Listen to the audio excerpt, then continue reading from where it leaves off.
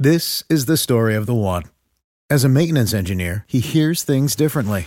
To the untrained ear, everything on his shop floor might sound fine, but he can hear gears grinding or a belt slipping. So he steps in to fix the problem at hand before it gets out of hand. And he knows Grainger's got the right product he needs to get the job done, which is music to his ears. Call, click Grainger.com, or just stop by. Grainger, for the ones who get it done. What's the easiest choice you can make? Window instead of middle seat? Picking a vendor who sends a great gift basket? Outsourcing business tasks you hate? What about selling with Shopify? Whether you're selling a little or a lot, Shopify helps you do your thing, however you cha-ching. Shopify is the global commerce platform that helps you sell at every stage of your business. From the launch your online shop stage to the first real-life store stage, all the way to the did we just hit a million orders stage. Shopify's there to help you grow. Whether you're selling scented soap or offering outdoor outfits, Shopify helps you sell. Wherever and whatever you're selling, Shopify's got you covered. Sign up for a $1 per month trial period at shopify.com/try. Go to shopify.com/try now to grow your business, no matter what stage you're in. Shopify.com/try. You are listening to Over and Back's Basketball Mysteries of the 1970s. Today's mystery is, who were the wildest team owners? Hello, welcome back to Over and Back. I am Jason. With me as usual is Rich, and we are talking about the wild and craziest team owners in the NBA and the ABA of the 1970s. Yeah, I don't know if I can decide which one is the... I know that our goal with this is to answer this question, but this is going to be a tough one. There's a lot of contenders here. We'll get to All them. right. But... it's obviously, one of the things about this decade is, with the expansion and with, all of the new owners that are being brought in that we've talked about in other shows, you're just getting you're getting new blood to this, new money, as they call it, to this league. And it leads to some owners who are not necessarily like the conservative types that were around in the 50s and 60s, who were, mostly guys who the team was their main business rather than being in addition to other businesses. So this just adds a whole new dimension. In the ABA, there's very much this, they're kind of letting almost anybody, who has the money get a team. They're not really that discerning about who the ownership group is. So it leads to some eccentric ones. I think the craziest stories are probably in the ABA, but the NBA, some of those owners give them a No, they do pretty good too. Yeah, the NBA does a pretty good job themselves. We'll start with the Dallas Chaparrals, which isn't one particular guy. It's kind of an ownership group, but they had their wildness as well. They were known for their vast wealth. Their group, which included future mayor of Dallas, Bob Folsom, they were estimated to be around a worth of about $480 million to $750 million. So they were definitely a very valuable team, but not ran very well. This predates the 70s by a little bit, but it's still a very great story. And Terry Pluto's Loose Balls. Max Williams, who was Dallas's GM at that time, he couldn't attend the draft, so he gave Roland Spieth, who was one of Dallas's owners. This is prior to the Bob Folsom ownership group, but related in some way. He gave them.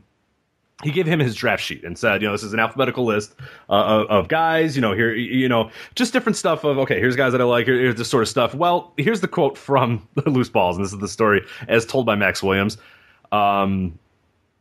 So Roland Spieth, so it comes to Max Williams, he said, well, we had our draft. Max says, I said, what are you talking about? It happened so quickly. They just said the draft was tomorrow. I couldn't find you, but I took your list along. Of course, the reason Spieth went by himself is that he didn't want to spend the money to take me along too. This is Max Williams, of course, telling the story. I said, you should have taken me. You don't know anything about these players. And he said, I got the first 5 guys on your list. I said, that wasn't a talent list. That was a list of players in alphabetical order. And he said, oh. So he gave him a list of guys in alphabetical order. This guy assumed it was a list of talent. And so the first pick of the Dallas Chaparrals was Matt H. from Michigan State. That's spelled A-I-T-C-H. Next pick was Jim Burns, followed by Gary Gray. Pat Riley jumps in there. He's a little bit of an interesting one. Jamie Thompson, Paul Brederis, I believe it is, Jeff Finch, Ted Manning, Dwayne Heckman, Gilbert McDowell, Jerry Southwood, and Tom Storm. But none of those guys really turn out to do anything at all. Of those picks, only Jim Burns, who was the second pick, he played 36 games and averaged 4.4 points per game for Dallas. Burns was also drafted by the Chicago Bulls in the 4th round of the NBA draft, so he's not completely out there. He's maybe somewhat of a talent, more so than the rest of these guys. Nobody else on that list played anything significant for Dallas. So, yeah, the alphabetical draft was not a success. No, not so much. Not so much.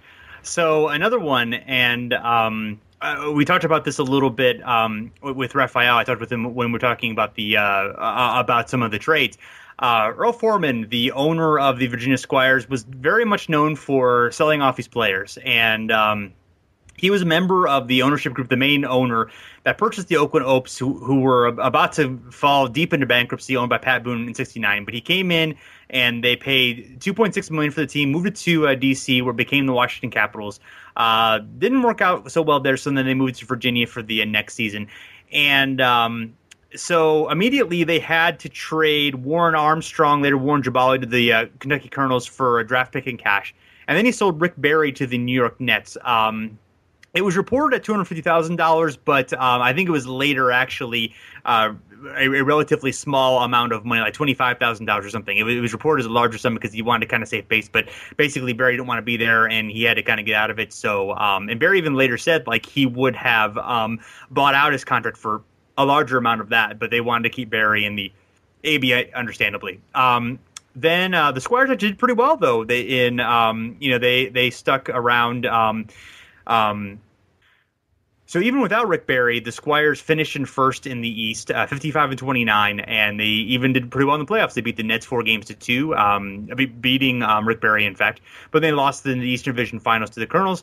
And then afterward, they signed Julius Erving to a 4-year, $500,000 contract. Erving he was a good college star at UMass, but was not a significant name at that time. He was from a smaller school and was not necessarily that well known in the league, but he had been scouted by the Squires and they liked him, and so they did pretty well in the postseason. But they ended up losing the 7-game Eastern Division Finals to the Nets 4-3. Rick Barry team beating them, and then 73 they struggled a little bit. They just didn't really have much depth around Julius, and also Julius had tried to jump to the Atlanta Hawks in the off-season between 72 and 73 off-seasons, which we'll get into more in a different episode. But even so, Foreman had added George Gervin to the Squires roster, which had 2 future Hall of Famers on the same team. But they traded Erving and Willie Sojourner to the Nets for George Carter and $1 million. And then later on, they would sell Swen Nader to the Spurs for $300,000. So they kept finding this great talent and then trading. Although Nader had played for UCLA, although he had been a backup to Bill Walton, so he hadn't gotten a whole lot of time. And then and we talked about this a little bit in the NBA trades contest, but Gervin was actually traded to the Spurs for $225,000, but they held off the deal so that Gervin could play for the Squires at the All-Star game, which the Squires hosted, and then and then the trade was consummated afterward. Foreman actually tried to get out of the trade, but eventually the Spurs insisted, and everyone relented, and they kept Gervin, who of course would be the franchise player for them for the next decade. And the team came to an end, like I said, just about a month before the NBA-ABA merger because they were unable to pay a $75,000 league assessment. So they were out of the $3 million that the ABA teams got for being bought out, or for being part of the merger, or even of course the greater deal that the Sonos brothers were able to get that we talked about before.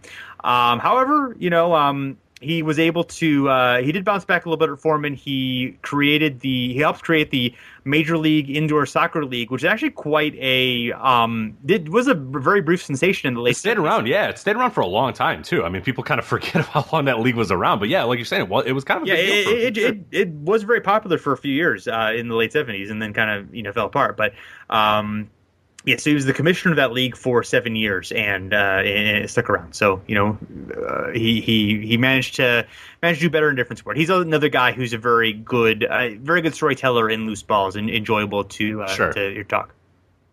Now we'll move on to Charlie Finley in Memphis. You might know the name if you're a baseball fan. He was the eccentric owner of the Oakland Athletics, a very successful Oakland Athletic team that all hated him because he was a penny pincher. And he's kind of the same thing here as well. In 1970, he purchased the Memphis Pros of the ABA to accentuate the new direction of the team. He held a special contest to find a better nickname. So over 20,000 postcards were received during the course of the contest, and the winner collected a $2,500 prize for coming up with the nickname. The nickname that won was the Tams. And Finley thought this nickname was important, or was appropriate rather, because the Memphis franchise supposedly had fans in both in Tennessee, Arkansas, and Mississippi. So you got the Tams, makes a lot of sense. Finley then quickly wanted to make the team the most colorful in the league, and that was something that he was always very good about doing in the MLB as well. So the logo became a kind of a green, white, gold, weird color that's a little like his Oakland Athletics team, but kind of a little bit more different. He hired recently retired Kentucky Wildcats basketball coach Adolph Rupp as team president. And then, of course, as Finley was wont to do, he ran it on a shoestring budget. And after the first season, he sold the team and returned to baseball. So it was interesting stuff. A few other little stories of him. In the middle of all the losing and cost cutting, he was not good, by the way. Finley took a bizarre step of offering all the Tams players, coaches, and male front office personnel a special $300 bonus to grow a mustache. He had taken the same approach with the Oakland A's, famously, and Raleigh Fingers was known for his handlebar mustache and other guys. Several players took the offer very seriously, grew full mustaches, and hopefully got the promised bonuses out of Finley, but a lot of dubious claims that he never paid anybody. Finley did not bother to attend any games, by the way, during the Tams' second season. He would sometimes go weeks without communicating with the coach, who was Butch Van Brenikoff, about roster moves and team business. He was just kind of out of sight, out of mind. He did also implement some cost-cutting measures. For example, he took the approach of eliminating the publication of game programs. Tam fans had to make up their own typed lineup sheets. And the Memphis fans, sensing the futility of the entire operation, stayed away in droves, and the lack of attendance late in the season approached lows only previously seen in the ABA by the Houston Mavericks. And then, of course, as I mentioned, that was it for Finley, who got out as quick as possible. So yeah, and the team actually shut down completely, and basically was about to fold, and then was sort of saved by Mike Storin, who had been the ABA commissioner and who had been the front office in for the Pacers and the Colonels, and they tried to make it go, but that didn't work out a whole lot better, unfortunately. But there's one good story. I think it was Charlie Williams who told the story about how he's trying to negotiate a contract with Charlie Finley, and then he's going in. They're supposed to have lunch together, and he's going in, and Charlie Finley's heating up this soup and is this hot plate, and he's like, oh, he must not have have very much with if he's having to deal with this. So he ended up accepting a lesser amount, finding out later that was just sort of a trick that Finley liked to do to not pay him, be cheap. So. Charlie, it's a good one though. I like that. So next, I use it on my mortgage payment. Yeah, there you go. Yes, you just get a hot. Or bring a cup of ramen. They won't make me have to pay, right? Foreclosing your house. Yeah, I like that. Yeah. John Y. Brown, the owner of the Kentucky Colonels. I'm in no danger, by the way. So don't. You can send money if you want, but I'm in no danger of. I was just telling people I am in no danger of foreclosing on my home. But if people want to send me money or Jason money, that's fine. But just to let you know, I'm not. All right, fair enough. So. Support our sponsors. Yes, So John Y. Brown of the Kentucky Colonels, he was able to the team was about to be sold to a group from Cincinnati, but then he ended up purchasing the Wendell Cherry's interest from the group, really to keep the team from there. And then he put his wife and a 10-woman board of directors in charge of the team, which actually they launched an effective ticket selling campaign across the state, actually tripled ticket sales for the 74 season, doubled attendance. And however, the Colonel's general manager Mike Storin, who we just mentioned, felt that he really couldn't answer to this, and this was unacceptable, and that he thought that Brown was going to run the team his way. Left the team as a result, and then 2 months later he became the ABA League commissioner. So, he said he owned the team, and if he wanted to run it, he'd run it. Since I can't work under those conditions, I decided to quit. Then the head coach, Joe Mullaney, followed soon after, saying Brown was going to be too meddlesome in personnel decisions. And Babe McCarthy lasted only one season as Mullaney's replacement. And in '75, Brown hired Huey Brown as head coach. The team won the ABA championship the following year, although things did not go well between the two Browns, and Hubert Brown was out of there as well. The Colonels were a effective team in the late 70s, but were always kind of, one thing over getting over the hump. They finally did when they won the championship with Hubie as their head coach in the 75 season. And then, although he'd been hailed as a hero for saving the Colonels and bringing the championship, he then was publicly criticized because after the championship, they sold the rights to Dan Issel in a cost-saving move. And then at the end of the year, he accepted a $3 million offer to fold the team rather than paying $3 million to join the NBA. And then later bought a Buffalo Braves team for, I believe, $500,000. So made a pretty good deal for himself. But the people of Louisville otherwise might have an NBA team today if he had not decided to do that. So.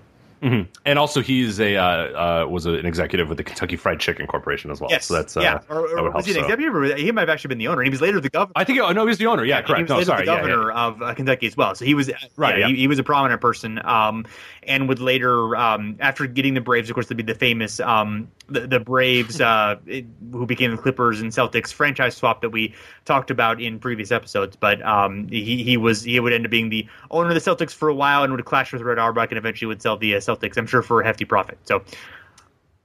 All right, next on our list, Dr. Lenny Bloom of the San Diego Conquistadors. Yes, he is a part-time orthodontist and a full-time operator of the San Diego Conquistadors, which is fantastic. I want a current NBA owner to also do orthodontist work on the side. That would be incredible. It was not great. Leonard Bloom, he had a personality conflict with Peter Graham, who was the proprietor of the city's San Diego's their brand new $14,000 seat sports arena. Graham was angry that the ABA had granted the expansion franchise to Bloom and not him. So he retaliated by refusing to lease the sports arena to the Conquistadors. Out of necessity, the Conquistadors played at Peterson Gym on the campus of San Diego State. Peterson Gym had a capacity of about 3,000 and looked like a high school gymnasium. But as Leonard kind of sold it, the fans could get very close to the action. So that was a great selling point for the Conquistadors. And before the second season, Bloom and the Conquistadors captured the attention of the entire basketball world. They signed Los Angeles Lakers superstar Wilt Chamberlain to a $600,000 per year contract to play and coach for the team. Bloom told the San Diego faithful, "Wilt's my player coach with an emphasis on player." There's a bunch of stuff. You can find them out as well, where they sort of distributed media photos showing Wilt wearing the Conquistadors uniform, holding an ABA ball. They're ready to go. It's all set. November 7th, 1973, Bloom proposed a 20,000-seat arena in a $200 million development in suburban Chula Vista, and it failed by a mere 294 votes out of 19,000 cast in a special referendum. So very, very close to do that. On November 10th, the league, the ABA, ordered Bloom to begin preliminary investigations into moving the team northward to Los Angeles. And then much of the 73-74 season was overshadowed by the team, rumors that the team was going to move to Los Angeles. Publicist Ans Dilly, he resigned mid-season, saying that when I try to make an appointment for someone to interview Wilt, he's always too busy. The guy is just impossible to work with. Of course, the Wilt thing did not work out. He was not allowed to play for the team. He was only available to coach, and he was just not a very willing coach whatsoever. A month into the season, Dilly reminded Coach Chamberlain that the team picture had not been taken yet. When Wilt responded that it was too early and that there would be significant changes on the roster, Dilly decided that was it for me. And yeah, that was just a mess. The Wilt thing did not work. I mean, honestly, it's not a bad idea to do that, and I would have been definitely on board with seeing whatever he could do. But the idea that he was going to be a player while still under contract and stuff, it just didn't work all that well. And as a coach, he just was not very interested in sitting on the bench and coaching. So that kind of sunk the entire franchise and at least Dr. Leonard Bloom's tenure as the owner of that team. Absolutely, yeah. And we're gonna have a little bit more in a future episode on Wilt's time in San Diego and whether if he had been able to play, whether that would have been able to make much of a difference for the ABA. But we'll get to that another time. Next owner is we're going to look at some of the NBA owners now. Paul Snyder of the Buffalo Braves. Many local fans viewed him as a greedy man who sold the Braves to profiteer from John Y. Brown for an easy score, knowing they would be relocated.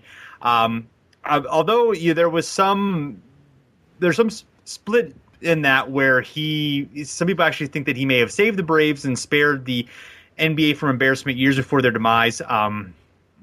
And and he actually was the owner. He he was 33 years old when he took over the team in 1970. He was able to, he was really instrumental in being able to, build the team and finance the team. It was kind of a situation where, maybe the finances, started to get really expensive for him once the team started to have some success. They had, 3 Rookies of the Year in a row from 74 to 76, Bob McAdoo, Ernie DiGregorio, and Adrian Dantley. And McAdoo was MVP in 75, and then Randy Smith was also a key player there. So they did have some good times, but they ended up having to trade away McAdoo and Dantley for financial reasons. They later would very briefly get Moses Malone from the Portland Trailblazers, and then would sell him for a couple of first-round picks and a bunch of cash. So they had to unfortunately have like a bunch of financially, motivated moves. And then, as we talked about before, the team was sold to John Y. Brown, who ended up taking the team to eventually, having that franchise swap with the Clippers with Irv Levin. So he sort of was another one of these owners who kind of like seemed like they were like in over their head to be able to, wanted to maybe do the right thing, but was unable to do so. And he paid $4 million for the team, and then unfortunately only was sold it for, I believe, $500,000. So not a great financial deal for him. No, and a lot of the issues too. Again, you kind of have to get a frame of reference for the NBA at this time. Even, we talk about the ABA as this wild league and whatever. The NBA was still kind of working through their issues as well. And one of the big issues with this team and with Buffalo is that the Braves home arena, the Memorial Auditorium, they didn't get first dibs on dates. The NHL's Buffalo Sabres did. And then after that, the Canisius College got their dibs on the dates. So Snyder was kind of left with days during the week and some weekends, and that didn't really work for the NBA. So the NBA couldn't finalize the schedule until those other teams, the Sabres and the University, finished theirs, and it just caused a lot of issues, and it never worked out. Like, Snyder, I think there was a quote in one of the articles I read that he was like, well, why can't the college play during the day? Like, we want to play at night, and the college was like booking Saturday nights and stuff like that just because they had the ability to, because why not? If we can, we will. And the Snyder was left with, doing weekdays and like weekend afternoons or whatever. So attendance just was never good in Buffalo, mostly because of that reason. Yeah. And he couldn't secure another arena deal as well because it wasn't that easy to kind of snap your fingers and say, hey, build me an arena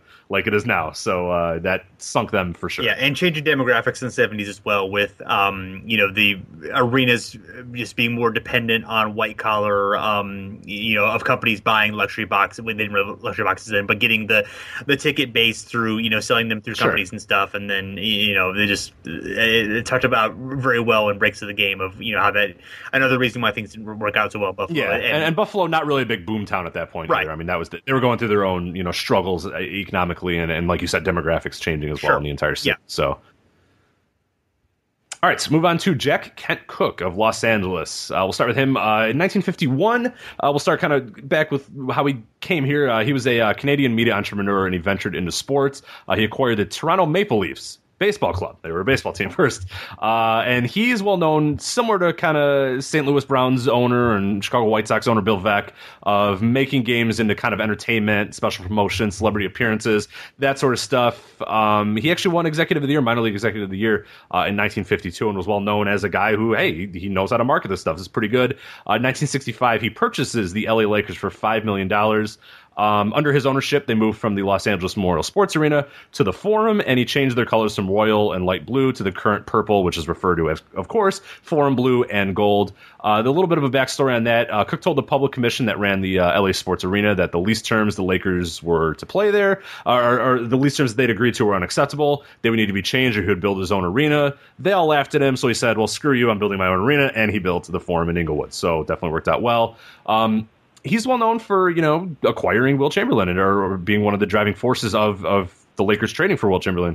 He wanted an NBA title. He in June 1968, he had them or encouraged them to acquire Wilt Chamberlain. So That led to him being so confident in Game 7 in the 1969 finals, as we know, a famous upset by the Boston Celtics. He planned the victory celebration. He knew where the balloons were going to be. He put balloons in the rafters. He got champagne ready. He had everything ready to go. But unfortunately, the Celtics had much, much different plans, and a huge upset that we will talk about or have talked about a lot on this show, and we'll probably continue to talk about many times forward. And then he never got a chance to enjoy the Magic Kareem years as an owner. He sold the Lakers in 1979 to Jerry Buss for $67.5 million, which is not a bad return on investment. This was the largest transaction in sports history, but mostly he probably would have stayed, but he had a gigantic divorce settlement of nearly $40 million at the time, which was the largest divorce settlement in history, and needed the money very quick, so he sold it to Jerry Buss for $67 million. But all in all, the Lakers during his ownership years, they reached 7 NBA Finals and won, of course, the 1972 NBA Finals. So not a bad run for Cook. Yeah, he was. It's more for him that he was known for treating people really poorly and being incredibly arrogant. There's a story from after they won the 72 championship. Each Laker was paid a playoff bonus of $1,500 each, which was significantly less than the $5,000 each player had received in 71 when they didn't even make it to the finals. And then Cook also refused to give Coach Bill Sharman a playoff bonus, insisting the players should compensate Sharman on their own. And this led to there was a disaster at the end of season banquet where none of the players were willing to even speak with Jack Kent Cooke. And Jerry West would really be angry with Kent Cooke about this, and would eventually lead to a situation where he felt like Cooke lied to him. He would hold out of training camp and would find out that Chamberlain was making more money than he was, even though West he was told that he was at least shared being the highest player of the. They thought that both were being paid $250,000 when Chamberlain was actually being paid $400,000 a year, and then West basically quit the team, and there was a lawsuit between the teams, so it was very contentious on that end. So Ken Cooke, he actually ran the Lakers fairly well during the time which he owned them, and obviously creating the forum and all those things were it wasn't a bad owner, but by any stretch of the imagination, he was just a very he was a very arrogant owner who like to alienate his players, and was definitely sort of a he was a very fussy man as well, and very like there's an interesting there's also one other story where because he's still on the team when they draft, or before they drafted Magic, but when they were, I believe this was before they drafted, but they were meeting him, and then Cook they were at some fancy restaurant, and Magic he just wanted a hamburger, he wasn't really comfortable in that situation, and then Cook basically just berated him for like ordering a hamburger, like how dare you order a hamburger, just like had no concept of Magic came from a different world, and that had a different thing, and that he didn't appreciate this this hoity-toity stuff that Cook was all about. So not a people person is what I'm trying to say. No, not at all. So next we have speaking of people person. Yeah, we decided to throw Ted Stepien in here, even though he took over the Lakers the Cavs in 1980 and lasted till 83. So a little outside of the official 70s, but we're not afraid to do that here. So he was an advertising businessman, and in an interview in December 1980. He said, no team should be all white and no team should be all black either. That's what bothers me about the NBA. You've got a situation here where blacks represent little more than 5% of the market, yet most teams are at least 75% black. So that was, and then also blacks don't buy many tickets and they don't buy many of the products advertised on TV. Let's face it, running an NBA team is like running any other business, and those kind of factors have to be considered. So I guess the Hawks owners later, when they would have those, emails, that were expressing not quite as coded versions of the sentiment, I guess they were inspired by that. So, which is a pretty incredible thing to say in public, even in 1980. So, right, yeah, even 50s, you're like, yeah, that's cringy, but 1980 is like, all right, like really, yeah, you should be know any better by that point. You should be smarter about your, even if you're racist, you should be smarter enough not to be so super public about it at that point. But yeah, so as far as how he ran the team in. Great. Other than that, he was a PR nightmare, but he ran the team great. Yeah, in 81 and 82, he fired 3 head coaches and hired 4. at one point the Cavs traded away 5 consecutive first round picks, which was led to the Stepien rule, which lasts to this day, which a team cannot trade its first round pick in consecutive years in most situations. The greatest thing ever. And then it's got to be great having a rule named after you where it says like, please just stop being dumb. Like, just don't kill your team. Like, just stop. Like, just chill. Yeah. But Brooklyn really tried to break this rule. They wanted to, but as we knew, that's when I first heard of this rule. Is when Brooklyn, when the Nets were, all right, come on, we got to trade no, just calm down, guys, and as we still know. But yeah, just a fantastic rule. 5 consecutive first-round picks is just unbelievable. Yes, and eventually the team actually froze, or the NBA actually froze the team's trading rights to prevent him from giving up any of the rest of the team's picks for the rest of the 80s and the 90s. This is in 1980, by the way, where they said even through the 90s, yes, stop trading picks. Yes. Like, you cannot trade any more picks. Stop. The freeze officially ended after 82, but then all trades required the approval of the league's director of operations after 82. And then during his tenure as Cavs owner, the Cavs went 66-180, had 5 different coaches, and had losses of $15 million. So there was a threat. But other than that, he was great. There was a talk that they were going to try to move to Toronto at one point, but that was averted, and they were, of course, able to stay in Cleveland.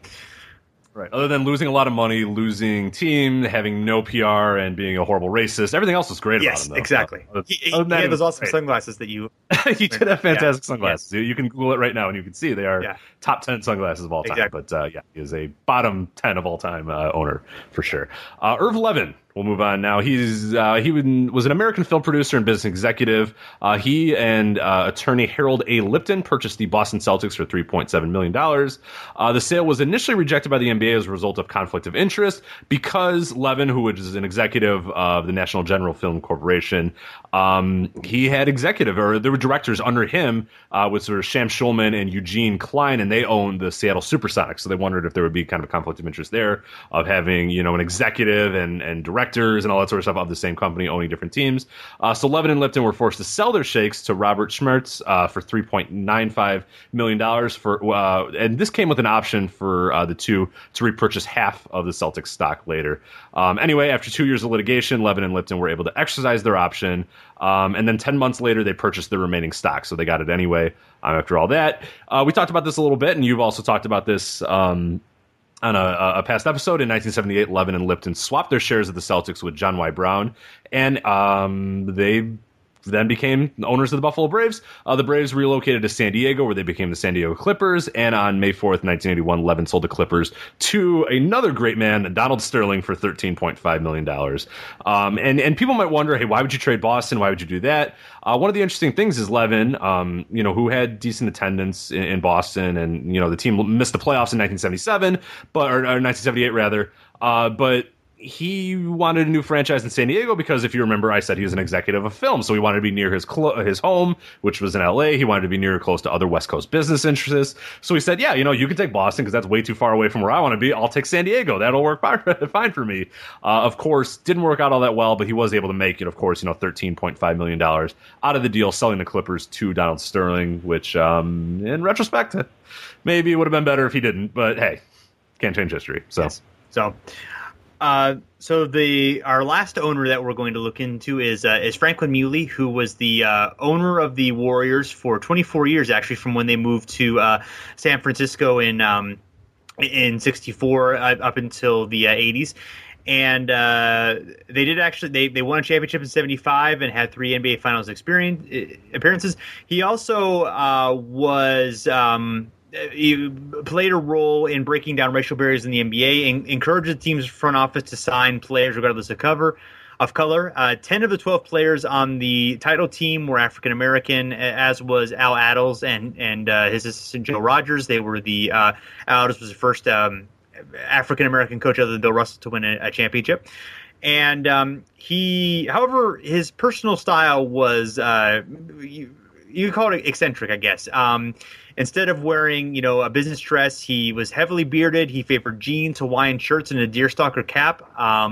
And when events became too complicated or he needed time to think or avoid the press, this is from a New York Times obit, he would simply disappear for a few days. He kept a number of motorcycles, his preferred mode of transportation, and occasionally forgot where he left them. So, this is a problem you often wrestle with, Jason, right? You just drive your motorcycle and you have no idea where you left it, and you just go, whatever, I'll get another one. I know you're always telling me I'm going to be a little late to get on the show. Exactly. I left my motorcycle somewhere and I don't know where it is. Absolutely. You know, that and I leave my car in the parking lot. Those are the two things that I have trouble with. You know, I have to hit the beep, you know, to try to, figure out. That is tough. Yeah, grocery store car finds is one of the most difficult things in the world. Yeah.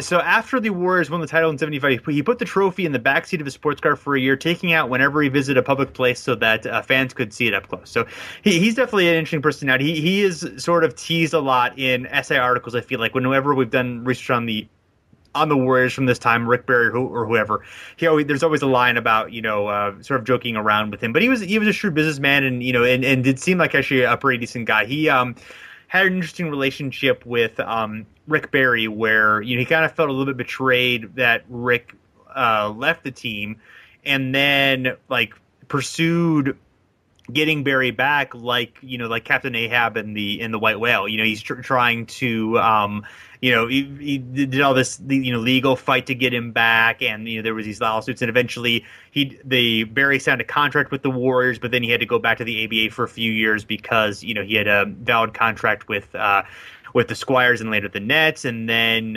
finally he comes back to the Warriors, and then there's this the kind of feel-good story of Barry finally coming back and then bringing the championship a few years later with this team that of sort of of underdogs, and so it's just sort of interesting to he was an interesting person, that's for sure. Yeah, he absolutely, and the Warriors, I mean, they were looking like they might not even survive as well. I know because he was a part of local investors initially, and they were going to back out, and he basically purchased the rest of the shares so that he could become the sole owner. And he wasn't a guy that made a ton of money. I mean, he was a rich man, of course, but he basically just did radio. I think he was an owner of some radio stations and stuff. So for him, he basically poured all of his money to just keep the team there, and eventually, ended up, as you said, being super successful and just a pretty decent guy. I mean, of all the owners we talk about, his eccentric thing is he kind of dressed a little weird, but he's a very good businessman and what appears to be a very good guy as well, just all around. Yeah, exactly. So.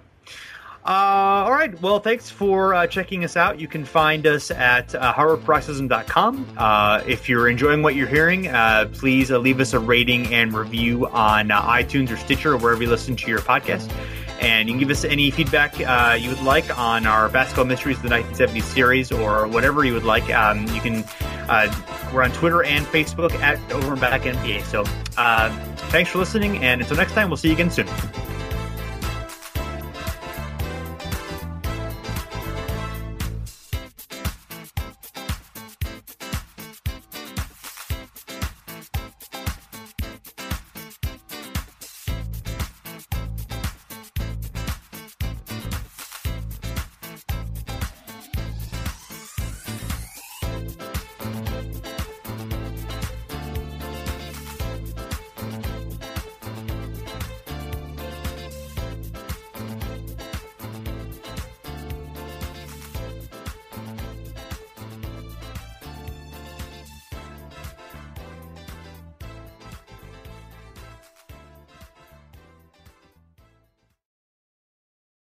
This is the story of the one.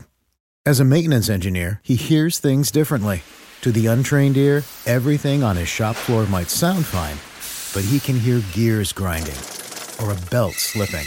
So he steps in to fix the problem at hand before it gets out of hand. And he knows Grainger's got the right product he needs to get the job done, which is music to his ears. Call, click Grainger.com, or just stop by. Grainger, for the ones who get it done. When you need mealtime inspiration, it's worth shopping Kroger, where you'll find over 30,000 mouth-watering choices that excite your inner foodie. And no matter what tasty choice you make, you'll enjoy our everyday low prices, plus extra ways to save, like digital coupons worth over $600 each week. You can also save up to $1 off per gallon at the pump with fuel points. More savings and more inspiring flavors make shopping Kroger worth it every time. Kroger, fresh for everyone. Fuel restrictions apply.